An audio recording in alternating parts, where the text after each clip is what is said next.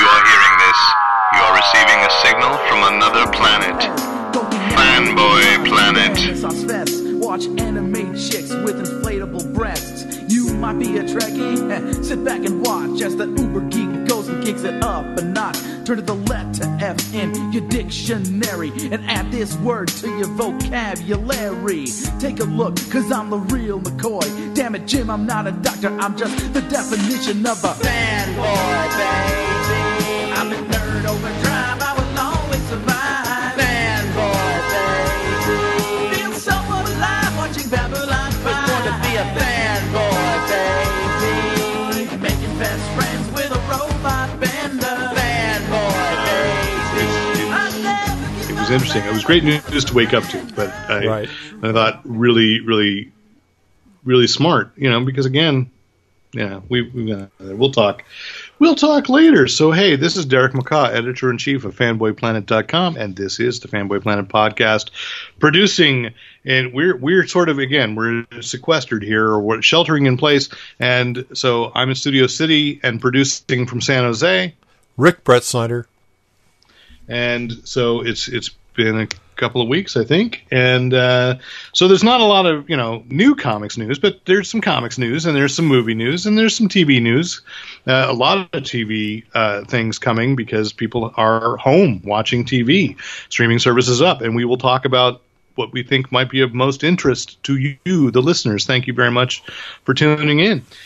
That's not what really happens with podcasts. You don't really quite tune in anymore. No, it's for finding us, I guess, downloading.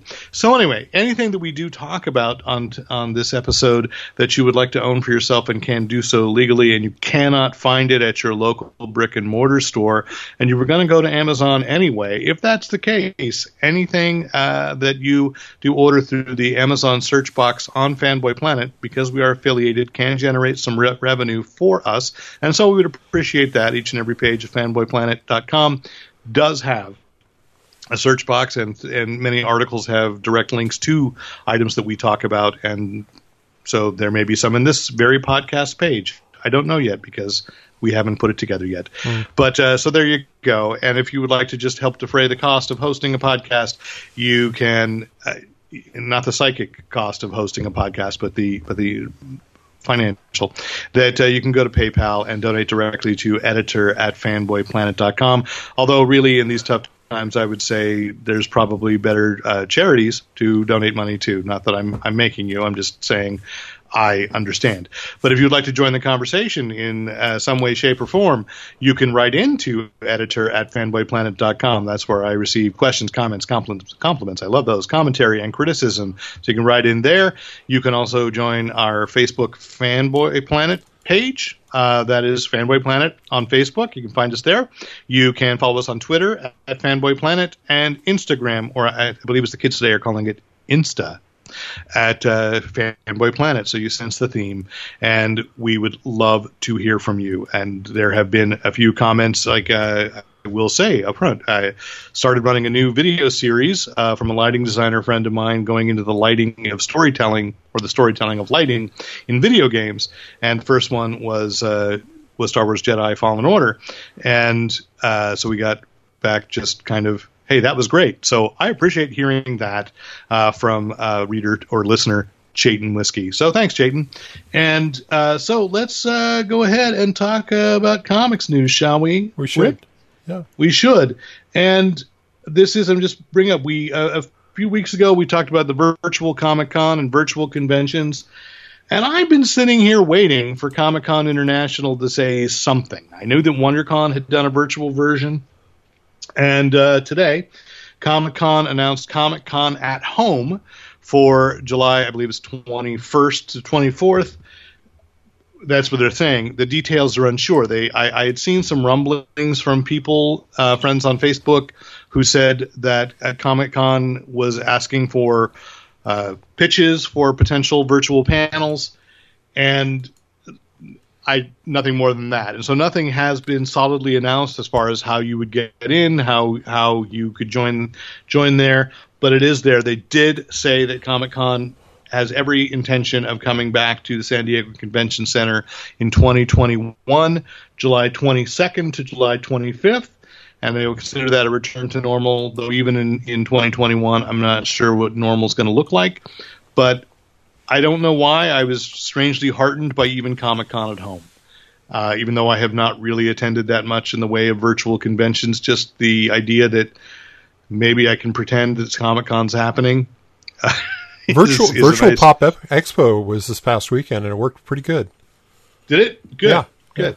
Yeah. Had a lot of good panels, a lot of really interesting people, and a dealer room that could have used some improvements, but it was better than expected. So when you go through a dealer room, is it just, what do they do? A page comes up with like a catalog of what they have? Well, they were using, so most of the convention was either on YouTube or in Facebook meetings, but they were using an application called Auxxit, AUXXIT. Yeah. Okay, we talked about that on the previous one. All right. And it basically, it manages chats, so you can talk with whoever owns the booth about the products that they have for sale. You can go through their catalog, and you can order right there. And they can even do things like auctions, and you can see what's been selling, and kind of interesting. I had some problems with it because it took a long time to kind of like walk through the dealers because you had to go up and down menus, but that's something that can be fixed. They just need to treat it like a database. All right. Well, then I think each and every time a convention happens, the next one will have learned from what happened before. Yep. And improvements will be happening. And I think, we're once again rapidly approaching the metaverse. And which does remind me that Snow Crash is one of the series coming to HBO Max, which will launch at the end of May, but I don't think that Snow Crash is quite ready. But I've been reading a lot of talk in serious newspapers about the metaverse happening, and I think that virtual Comic-Cons are proof that it very well could. And so when I say I don't know what a return to normal looks like, is maybe we will get used to this, and maybe people will find they prefer it, and then we'll become Mark Waid and Barry Kitson's version of Legion of Superheroes in the 30th century, where everybody just stays in their homes and interacts that way. I hope not. And that's what I think every day when this is going on. Do you remember that version? No, I don't. I don't. Yeah, that was. It's not post-crisis. Which altering? Which reality-altering event? Was it did they have one for the New 52? It wasn't. It was before New 52. Okay. It was after 0 Hour. So maybe it was after Infinite Crisis. Could have been. Maybe.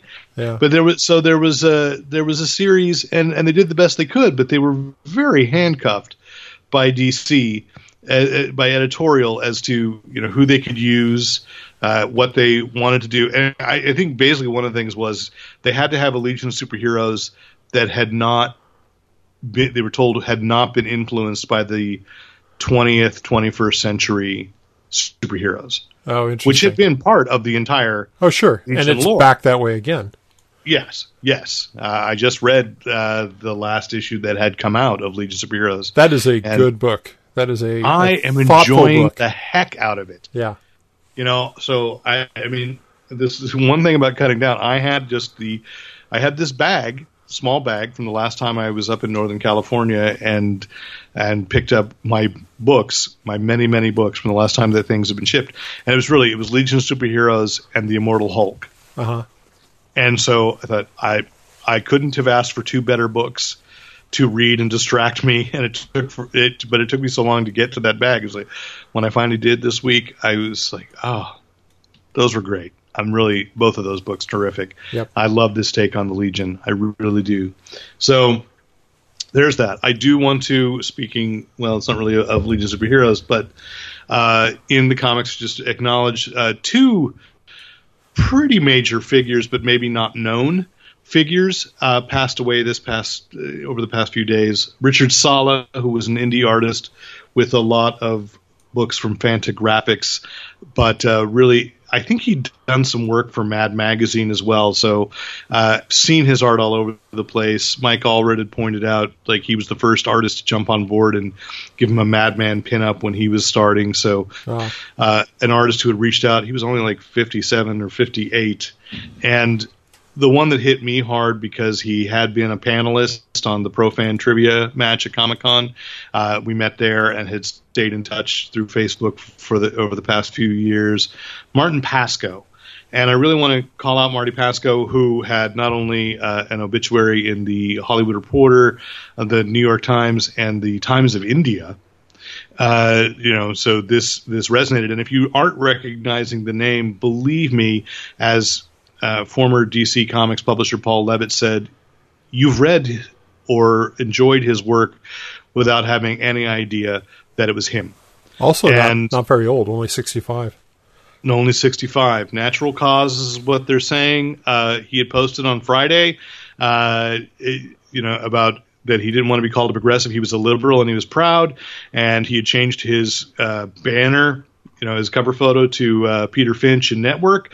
Mad as hell, and I'm not going to take it anymore. And then Monday morning, I woke up and all of our mutual friends were saying he had passed.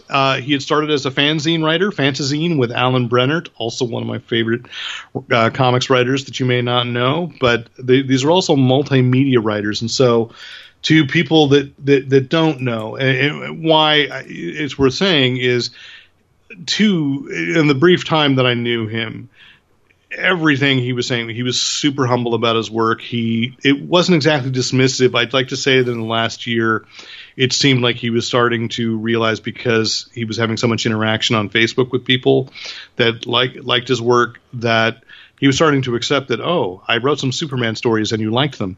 But he did, to me, I'd say 3 major things that have affected pop culture permanently. He was actually the person who wrote the Saga of the Swamp Thing before Alan Moore.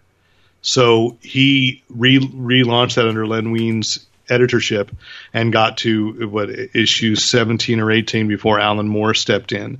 So he was the one who made it a strong enough concept that DC was willing to keep it going. And it's kind of an underrated run because, of course, it's overshadowed by Alan Moore, basically changing everything and becoming Alan Moore almost overnight.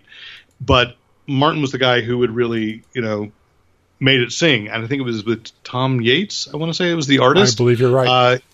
And it's, I know it's collected somewhere. So I think when we put up the Fanboy Planet, the podcast page, I'll have to find the link to what volume it is. Because I think I think you can get it both in the omnibus, but you can also get just a collection of that. And I'm pretty sure it's in the omnibus. Yeah. Yeah. It's not in the omnibus I have.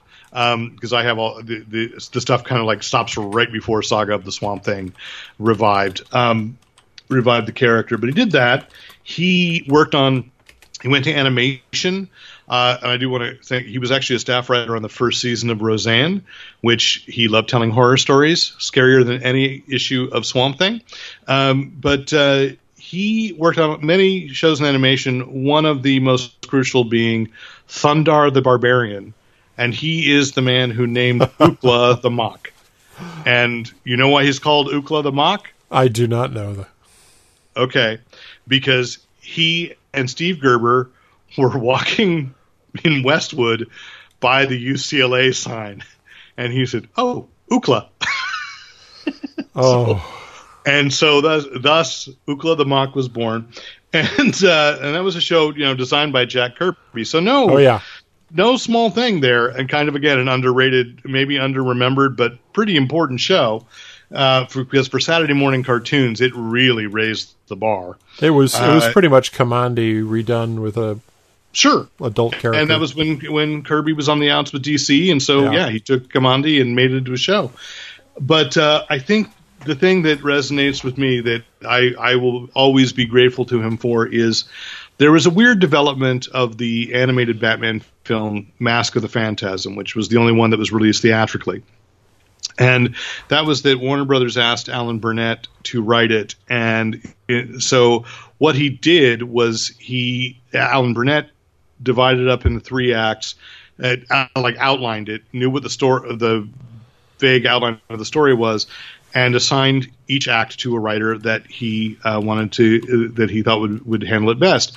And Martin Pasco had Act 2, which is the romance, and with Andrea, I won't say who the mysterious Andrea, his friend from childhood that Bruce Wayne falls in love with. Voiced by Dana Delaney. Voiced by Dana Delaney, and this is one of, to me, it is a line of dialogue, a moment in Batman film history that I don't think any of the live-action films ever came close to touching, but you could say that about Batman of the Animated Series. So many of those things made, you'd rather show people the cartoon and say, this is why we care, about this character.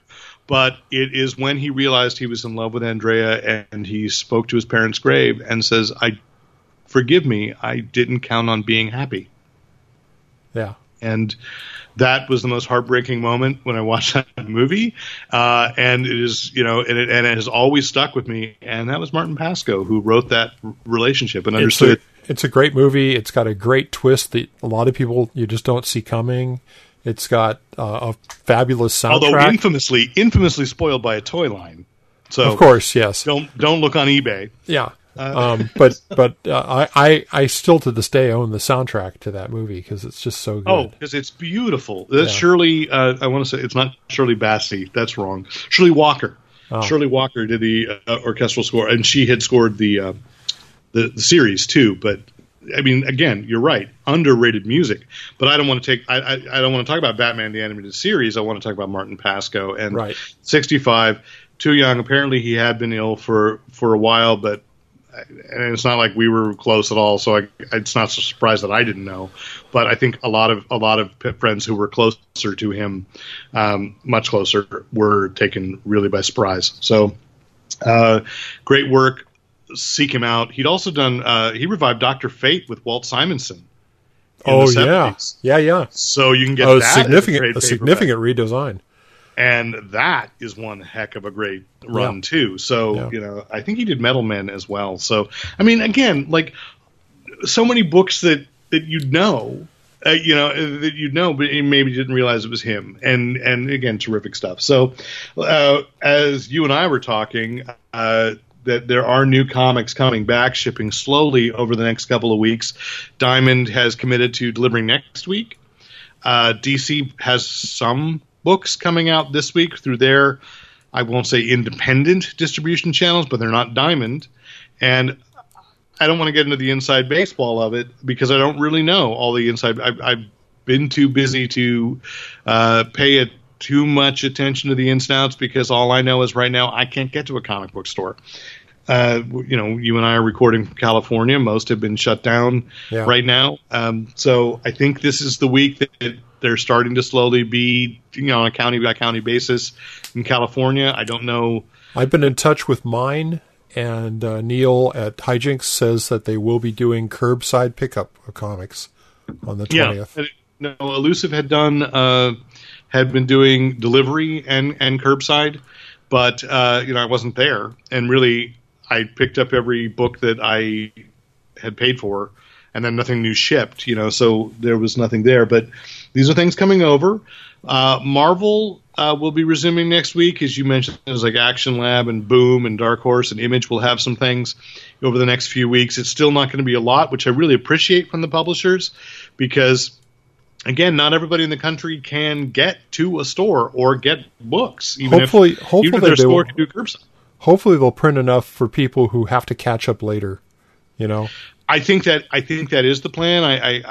I shouldn't put words into anybody's mouth, but I believe that I read Ross Ritchie talking about that. Boom Studios is one of the first to really rally. I mean, many publishers did. Don't get me wrong, rally around the comic book stores because right now the model is, the comic book stores we've said many times is the community, and it's kind of important to have it still around. But Marvel has done something that's been somewhat controversial, and I honestly don't know how I feel about it, which is that some of their lower-selling titles that have been ongoing or miniseries where it was really hard to justify finishing them up, they've gone to digital only, saying that later they will gather into a hard copy, into trade paperback. But as I said, Strange Academy is one of those that's going digital only, so you can buy on Comixology. Which is the other thing, interestingly, and this feels like the '90s when they bought Heroes World and realized they didn't know how to run a distribution system. Just as they announced that they were going to digital, some books were going digital only. They announced that they are no longer selling digital comics through Marvel Comics. The funny thing is, I think Strange Academy is still one of the books that's going to be delivered on the 20th. So maybe the issue is following that they're just going to be digital only. I think it's on the release list, but that doesn't mean it's going to deliver. I think that just means it's one of the new books they're putting out, and they're treating them as the same. Yeah. I know that there was a Hawkeye miniseries that I also have to say I didn't know there was a Hawkeye miniseries, but I read it. I read the title and saw people upset because they've been buying hard copies and now you can't finish the individual, copies. If they do follow up with graphic novels later, that'll beat what DC did to me, which was when they were finishing their last Doc Savage series. Doc Savage is digital only, the last issue. Yeah. The last issue is only digital, and it's never been collected in a graphic novel. Because they don't have the rights to do it anymore. Yeah. So, yes. Although whoever has the rights obviously can do it, because that's what DC did with Marvel's older books. Right, so. but that's why I broke down and joined Comixology. Yeah. Was because I wanted to get that last Doc Savage. I actually, I got my Comixology. I did prints of all the pages, so I have a hard copy of the last one. Of course you do. But it's one of those things. I would just say, but from the publisher's point of view, as much as that sucked for us as Doc Savage fans, somebody may collect that material later. Yeah, it wasn't that great a series. No, it wasn't. But we like having our Doc Savage stuff. Yes. But from a publisher's point of view, it is still a business, and having, written for a couple of companies, well, 3 that no longer exist. The overhead for a book that's only selling 2,000 or 3,000 copies at most, it's almost impossible to make anything that you could even pretend to call a profit. And so, if you're shipping, but if you're digital, and I talked to Richard Starkings about this last summer because his series Ask for Mercy is on Comixology. He's a Comixology original, and Elephant Men, any continuation of Elephant Men is going to be or has been on Comixology only. Yes. Because he pointed out to me, he can get it right to them. He sells, and if somebody wants a hard copy, it's print on demand. And I bought one of his trades last summer at Comic-Con. It eventually will make it to my Isolation Stack series. And, print on demand was just as good as any trade paperback I had from Image, who had done all the Elephant Man stuff, or Dark Horse or DC. It was fine quality, print on demand, and he really he didn't have to keep stock on hand. And he got the money up front. And as a creator-owned series, it made a lot of sense. Because even Image, they got to make some money. They don't just say, we'll publish your book and hope for the best. They got to make some money too. So, it does make sense. It's just hard. One of the Boom Studios books that will be coming out this summer, I thought you would be excited, so I added this in, is that I realized it was already novelized, but Boom Studios is going to publish the 12-issue Dune prequel, House Atreides, which is actually adapted by the original authors Brian Herbert, Frank Herbert's son, and Kevin J. Anderson. Yeah. Which I believe then the whole thing was from an outline left by Frank Herbert, or did I misunderstand? It was indeed. There's a lot longer story, but at the last minute, before they started it off on their own new direction, Herbert's wife turned over a shoebox full of stuff that turned out to be the outline for a number of novels that were going forward. Well, all right. So that's going to be good for Dune fans. I mean, I was going to say it was going to be the year of Dune. I mean, I see so much excitement about the new film, and there's a prequel miniseries or a spin-off miniseries happening on HBO Max again at the end of the month. So to add it to comics makes perfect sense. I know Marvel had done a super special adapting the David Lynch film, but other than that, and again, you would know better than I, have there been any other Dune comics? No. So this is a first. Good for Boom. Good for Boom Studios. Ross Ritchie is one of my favorite people in comics, so I'm always happy when they're doing well. So let's talk about movies, which are increasingly becoming television, because one of Warner Animation's big events for this year was supposed to be the release of the animated Scooby-Doo. Well, because I guess they had a live-action Scooby-Doo movie, a couple. The film Scoob, which was going to be the big screen debut of the Blue Falcon and Dynomutt and Captain Caveman, was supposed to come out this Friday and has now been turned into a digital release, possibly because Trolls World Tour made over $100 million by being a digital release. So, I got to ask you that question. I was vaguely interested. I would have gone on a Tuesday night and waited. Would you pay $20? Of course, because you might not be the only person in your household who will watch the film. Might not. I'm not saying for sure, but I probably wouldn't. Yeah. I don't know. And that is the hard part, is the $20. If you've got a family, like the Trolls World Tour made perfect sense to me. If you have two or three kids, one or more children for whom Trolls would have been the target audience, spending $20 and being able to watch it 3 times over a weekend, like my dad used to do when you had to rent VCRs way back in the day. Right. You get one tape. Yeah, we're watching it again 5 or 6 times. Yeah. Oh. And so anyway, that made a lot of sense. It's harder for me. I have rented a few. I gotta check. I gotta boot up my PlayStation to see if I actually own Bloodshot. I'm not positive because that was a Sony release, and I think because of PlayStation, I might actually own it. My problem right now is I've still got a ton of stuff to watch. Sure, it's like, can I wait on some of the stuff? I'm trying to get in 2 or 3 movies a month. When they first released the Invisible Man and The Hunt, I did 3 nights in a row and rented, and Emma, because I really wanted to see Emma. So, I rented those, and then when Bloodshot came out, I was like, well, I would have gone to see Bloodshot in the theater. So I have a great story related to this. So we were playing the You Don't Know Jack online stuff with friends over Zoom. The Jackbox games, right? The Jackbox games. So we were playing one of the trivia ones, and the trivia had to do with which actor in this list did not play Dracula. So there were 4 actors, and one of them was Adam Sandler. Well, I had just recently, on a whim, Hotel Transylvania. I had watched all 3 of the Hotel Transylvania. I was the only person out of 8 of us who got that right, because I chose. Have not seen the 3rd one. Yeah, because I knew that Adam Sandler had played Dracula.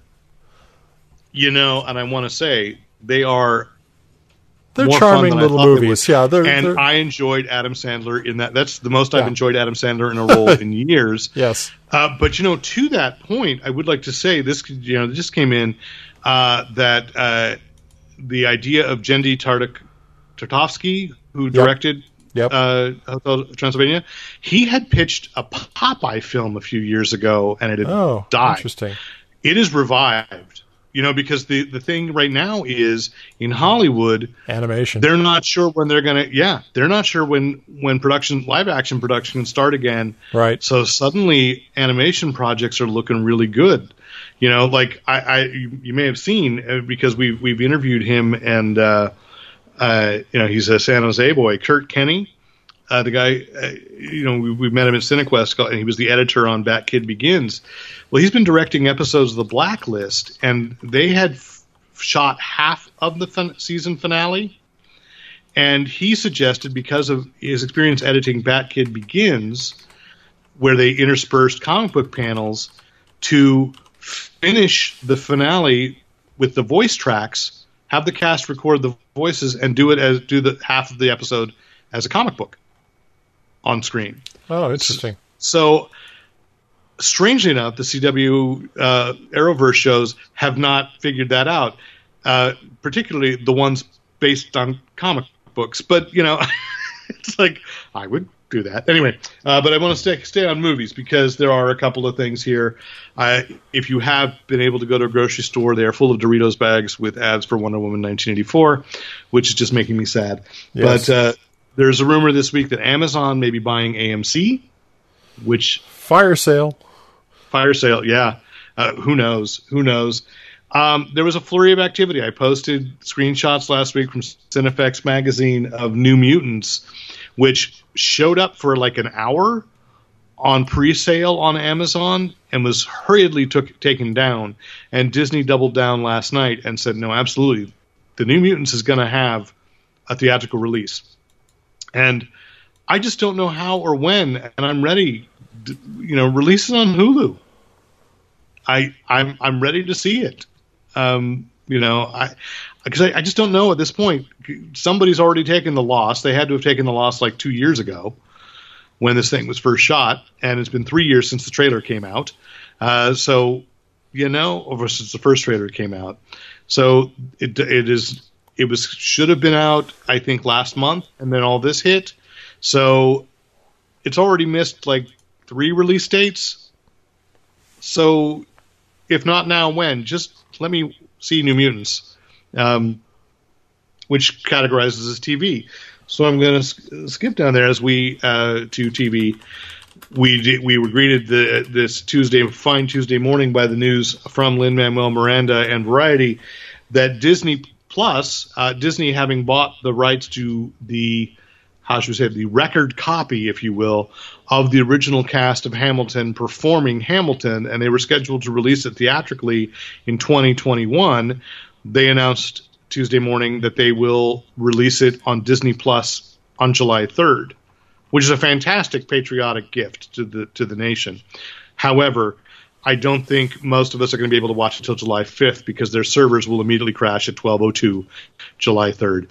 I don't know which time zone, but considering all of them, when it first launched, it was problematic getting in to watch The Mandalorian, and then I guess on May 4th when they had all 9, I was going to say all 3, when they added all 11 movies in the Star Wars trilogy were released. That's including Rogue One and Solo. They were all there on the 4th. Apparently, it was a pain to get in, and the internet is hit hard anyway because so many people are using it constantly right now. If you're working from home and you are video conferencing, that's a hit. So it will be interesting to see what happens. I am so excited to see this film, but I don't think I'm going to get to watch it until after the 4th of July. But I'll listen to the cast album. All right. So The Mandalorian remains on schedule. I'm still on Disney Plus. There have been lots of rumored castings, and Drew Campbell reminded me today to say these are rumored castings. Yes, he did. He was very solid. Yes. Yes. So, but he's right. I let an article go through, and I still did tonight. I rewrote it a little bit, because I completely understand the enthusiasm, and if you just read headlines, it seems like this is a done deal. But every single, even like this is the Hollywood Reporter and Variety, are going back to Slash Film, they're all citing the same article saying, well, we've had it confirmed from several sources. But even back to Rosario Dawson as Ahsoka Tano, Lucasfilm hasn't said word one. And I think I have to quote Drew Campbell. He said they were able to keep the existence of the child a secret, right, until The Mandalorian hit. You think Disney can't keep casting a secret? Well, now to be fair, I think we all agree that they kept it secret by not doing the toy manufacturing. I agree with that, and they're not making toys of Rosario Dawson or Tamura Morrison or Katie Sackhoff. Right. Because the other thing is, if they are indeed in the cast, and I'd be as excited as anybody, but I think part of it is wish fulfillment, tying this so much more closely to Clone Wars and Rebels, which again I'm not against in theory. These leaks keep coming out as like they've joined the cast. No, filming on Mandalorian Season 2 is done. Now it's all post-production. Because they said there is nothing that Season 2 will not miss its previously announced release date, and they also confirmed a Season 3. which again is a no-brainer. If Jon Favreau has 3 seasons to tell, they better let him have 3 seasons to tell it. So we shall see. But I have been reading several articles in the last few days where Favreau's method of shooting, in which everything was digital on a soundstage, and there were a few practical props and the costumes were real, that is made it one of the safest productions in town, and it is a model. Hollywood is looking and trying to figure out if they can adapt their shows to that, and we talked about that I think the last podcast, how you're looking at Avatar, and I said not Captain Midnight, Sky Captain and the Sky World Captain of and the Tomorrow. World of Tomorrow, Yeah, which is sort of based on Captain Midnight. But anyway, Sky Captain and the World of Tomorrow, those films, as well as Jungle Book, Lion King, and The Mandalorian, are largely digital productions showing a way that you can sort of create an environment without having people really be out in a risky area. So if you can hire a crew and say, you know what, because they do this all the time, like if you're filming on location, I mean, I know this, Derek Mears was in North Carolina for 3 months shooting Swamp Thing away from everybody he knew in LA. And I may be exaggerating how long, but it was a while. But I think that's what he had told me. And that when, they take casts and crew and take them away and have them basically live with each other as a family for the duration of a production. So why not have it like a hotel adjacent to us, or almost like a hostel adjacent to a soundstage, and so they can really keep everybody safe, allegedly, or reduce the risk of COVID getting in, and constantly test and so forth, and quarantine and isolate as they need to, but it's very controlled, and it wouldn't necessarily reduce the quality of the production. So it's interesting. I think films are going to have to do that, because studios keep announcing new projects and greenlighting new projects, and not only do we have a list of shows that are coming, but if production doesn't resume soon, then there's still a need for content. Which, to the point, is that the CW has gone to 2 of its affiliated streaming services and cherry-picked some content to make it seem like it's new. The CW picked up the 10 episodes of Swamp Thing to broadcast on that on the CW over the airwaves, as well as to say on CW Seed, which is their free digital service as well. And from CBS All Access, Tell Me a Story, which I haven't watched at all. Have you watched that one? No, I have not. I've been meaning to. Yeah, it looks interesting, but again, it's one of those, there's so many other things, so many other stories that I'm trying to consume. But yeah. You were going to say? I said the buzz on it's good. Yeah, except they canceled it today. Oh, really? Yeah. So Monday, CW announces that they're picking up the 2 seasons of Tell Me a Story, and Tuesday, CBS All Access says we will not be doing a 3rd season. So, but because the thing is, I think CBS All Access, another thing that happened with that last week was they got over 200 Paramount movies, because Paramount is affiliated with CBS. And because the TV and the movie divisions have finally merged back together, so I think we're done. We may be done with the Kelvin timeline in Star Trek. So you have the movies, you have the Twilight Zone, a 2nd season of Twilight Zone is about to hit, and they are really, I think a strength of a lot of their subscribers are because of how much Star Trek they have, which is, by the way, all the Star Trek, all of it, yes. And even some of the series are the older series are still available on Netflix and Netflix. I think when those contracts expire, it'll all just become CBS All Access exclusively, and they've got the new Star Trek content as well. So we shall see. But there is a huge list. I'm hoping, though, however, I do want to say that if Swamp Thing does well on the CW, as allegedly it has done very well overseas, that this could mean that the crew gets to come back and do a 2nd season They'll of do Swamp Saga of the Swamp Thing. Well, did you finish the series? Yeah. Yeah. I mean, it was clearly set. I mean, it ended clearly setting up the second season. Sure. And I recently published both for Journey Planet and on Fanboy Planet the interview with Derek, kind of a postmortem and going a little deeper into what was going on with the series as far as plot wise.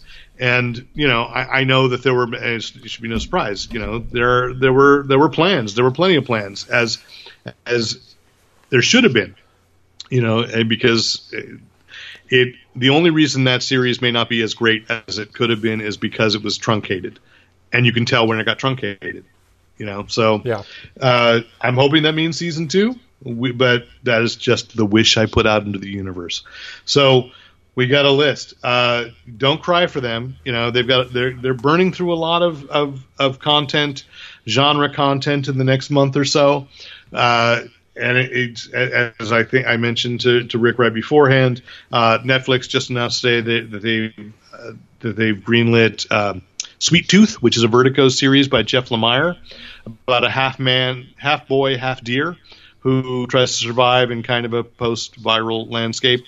And they said they just greenlit it, but I think the pilot has been shot because I read an interview with one of the actors in which he said he was already filming it. And that was weeks ago. So. I think at least one episode of that is done. But we've got Snowpiercer, the television adaptation of the film by Bong Joon-ho, who was that series debuts on TNT May 17th. So wait a minute, that's this week. And I hadn't realized how many books they actually put out for that series. Well, it's at least a trilogy of graphic novels. Yeah. Right? At least. Or graphic albums. They're French. I think there's a trilogy and there's a prequel. I think the prequel was commissioned after the film, though. Okay. Because Titan's publishing them. And I think that was something that they kind of commissioned new material. It's my recollection. I could be totally wrong, and somebody can write in and correct me. There's the Escape, there's Terminus, and the Explorers, and then there's the prequel. Yeah, so it would be interesting. Although, really, right now, I don't want to see how it came about. I just am accepting the train, sure. as a thing. So that's coming. Stargirl is debuting on May 18th on DC Universe, and then May 19th on the CW. And I'm reading articles again that with HBO Max launching, DC Universe is getting smaller and smaller.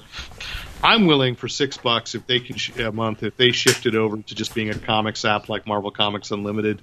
I'll be okay because I know I'm going to have to subscribe to HBO Max anyway. And if you shift all that programming over there, all right.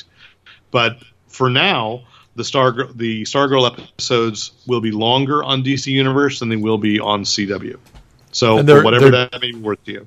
They're doing a graphic novel collection of all the Stargirl and Stripe and the like 3 or 4 other books. I think I linked to it the last time I ran a trailer like 2 or 3 weeks ago. Okay. It was funny because I'd been about to write that I was like, why is this out of print? And then it's coming back. Yeah.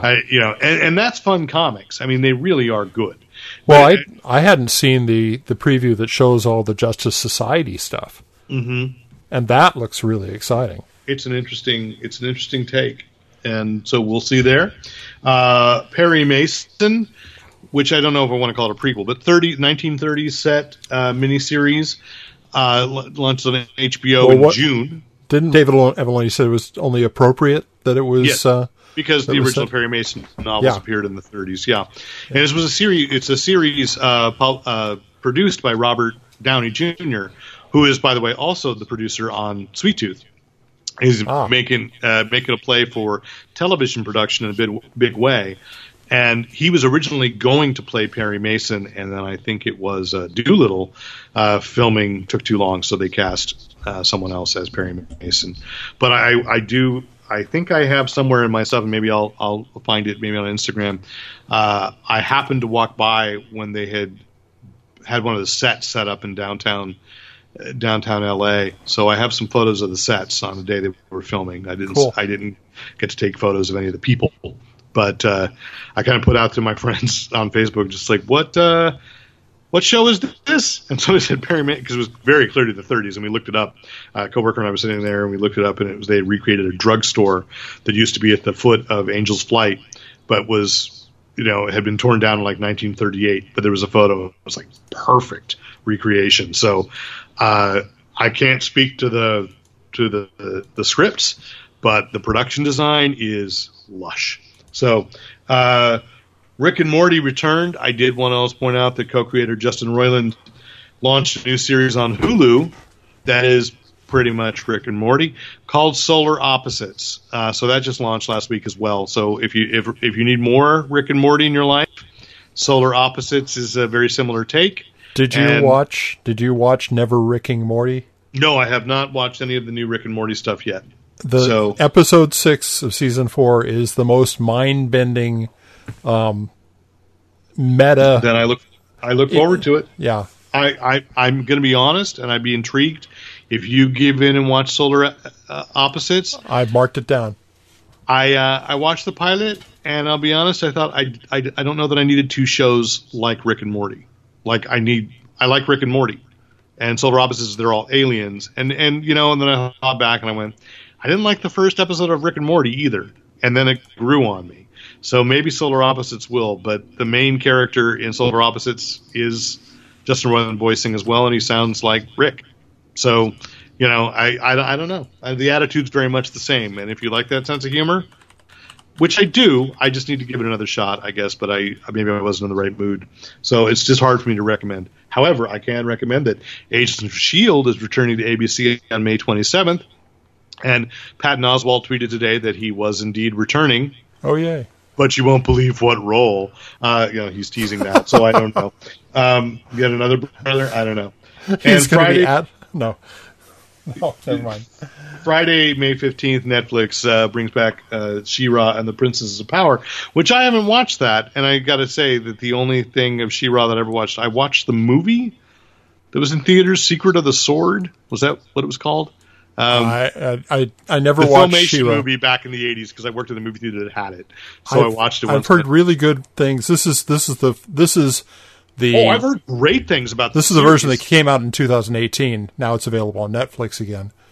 So, well, it's been available on Netflix all along. I mean, this is the revival. I mean, this is the third season. Right. So, right. Come back. Yeah. And then Friday, May 29th, Netflix also has Space Force, starring Steve Carell, in what we call this, a satire about what's going to happen with the actual Space Force that Donald Trump signed. I was thinking an accurate prediction of the future. Okay, an accurate prediction of the future? Yeah. Okay. So is it Space Force, is it Omega Man, or Planet of the Apes that you think is most accurate? Like the meme, like the meme goes. Oh, why just one? Absolutely. No, I don't mean to be bitter. Yeah. So let's go back. Hey, how about that Legion of Superheroes? That was great, and so you can. That's all I wanted to talk about for TV. Maybe I'll catch up on a little TV tonight. Can I do my PSA now? Do your PSA. Okay, so we've talked about Comixology Unlimited, but I don't think either one of us had signed up for it. Have you? I did. Yeah. No, I didn't, because I keep forgetting to read comics on Comixology. Because right. I'll say, I downloaded a bunch of comics from the Free Comic Day on Facebook, and I promised to read them, and I haven't yet. So, Comixology, of course, they have a free period where you can get it, and then it's all of $6 a month. So I said, I'm going to give this a month. And I went through and I said, okay, what do I want to read here? And I came away with just like an A list of stuff. Mouse Guard. These are all graphic novels, so it's not single issues.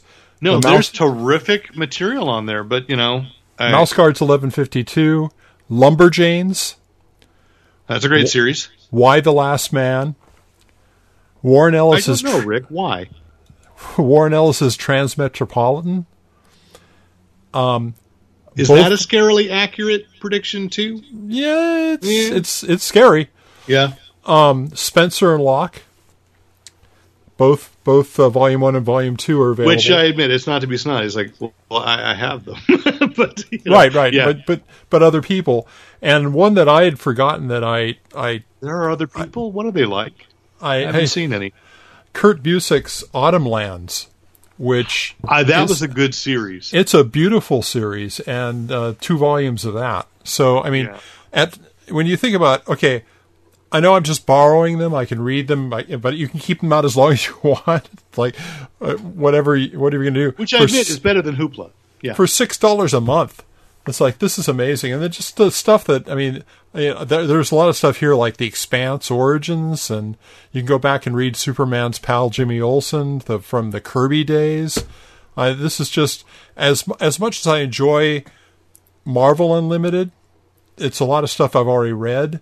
But they've got like the Eternal Warrior from the Valiant reboot, the first original Valiant reboot. They have all the TKO stuff, so pound per pound. No, that's impressive. I didn't realize they had TKO. I mean, again, yes, I have that, but I've got a stack of unread TKO stuff I need to get through. So if you don't have a stack of this stuff already, this is they've got the entire Doc Savage archives of the black and white series from Marvel. Which, of course, I think we have in 2 or 3 different volumes, but which is the best comic version of Doc Savage. I know, it absolutely is. Yes, yeah. And what this is all reminding me as I talk about my stack is like going, oh, maybe it's a good thing that there are no conventions for me to go to this year. Because I've been reading some great stuff, but it's been sitting around for a while. And you can download it all to your iPad or your computer. It's terrific. And of course, again, I mentioned Ross Ritchie is one of my favorite people. One of my other favorite people, and I think he started. I met him through Boom. Was Chip Mosher, who is one of the leading guys at Comixology. So I get to call them out. We have referenced 2 companies with people that I just think are wonderful in comics. I mean, many people are wonderful in comics. Richard Starking's another one, So, Elephant Man. Right. So it's there, and then his series Ask for Mercy is on Comixology Originals. Right. So you do pay for those individual issues, but I think some of them, maybe the first volume was available on Comixology Unlimited too. So the first one is, yes. I think, it makes sense as a service. And I hate to say that because, I do love going to stores. I love adding to my stack. But on the other hand, it's a stack. On the other hand, right now, a lot of people don't have access to shops and they want to read. And there's some good stuff. There's just some terrific stuff. So, that was well worth the PSA. And so, keep America strong. Read a comic. Watch a classic TV series. Catch up on some stuff. And, I don't know when we'll meet again. Don't know how. Don't know when. But we will. And so thank you. I'm sure there are a lot of podcasts that are vying for your attention, and you chose this one, and I'm really grateful. And so once again, you can, if you'd like to have any questions, comments, compliments, commentary, criticism, write in to editor@fanboyplanet.com. You can follow us on Facebook, on Twitter, and on Instagram, all at Fanboy Planet. I think that's the only thing we're on. I briefly toyed with the Twitch, with a Twitch channel, but I didn't see the point yet. Who knows? We're talking. So thank you for all of this evening. And I'm Derek McCaw, Editor-in-Chief of FanboyPlanet.com. And I'm Rick Brett Snyder, reminding you to use your powers for good.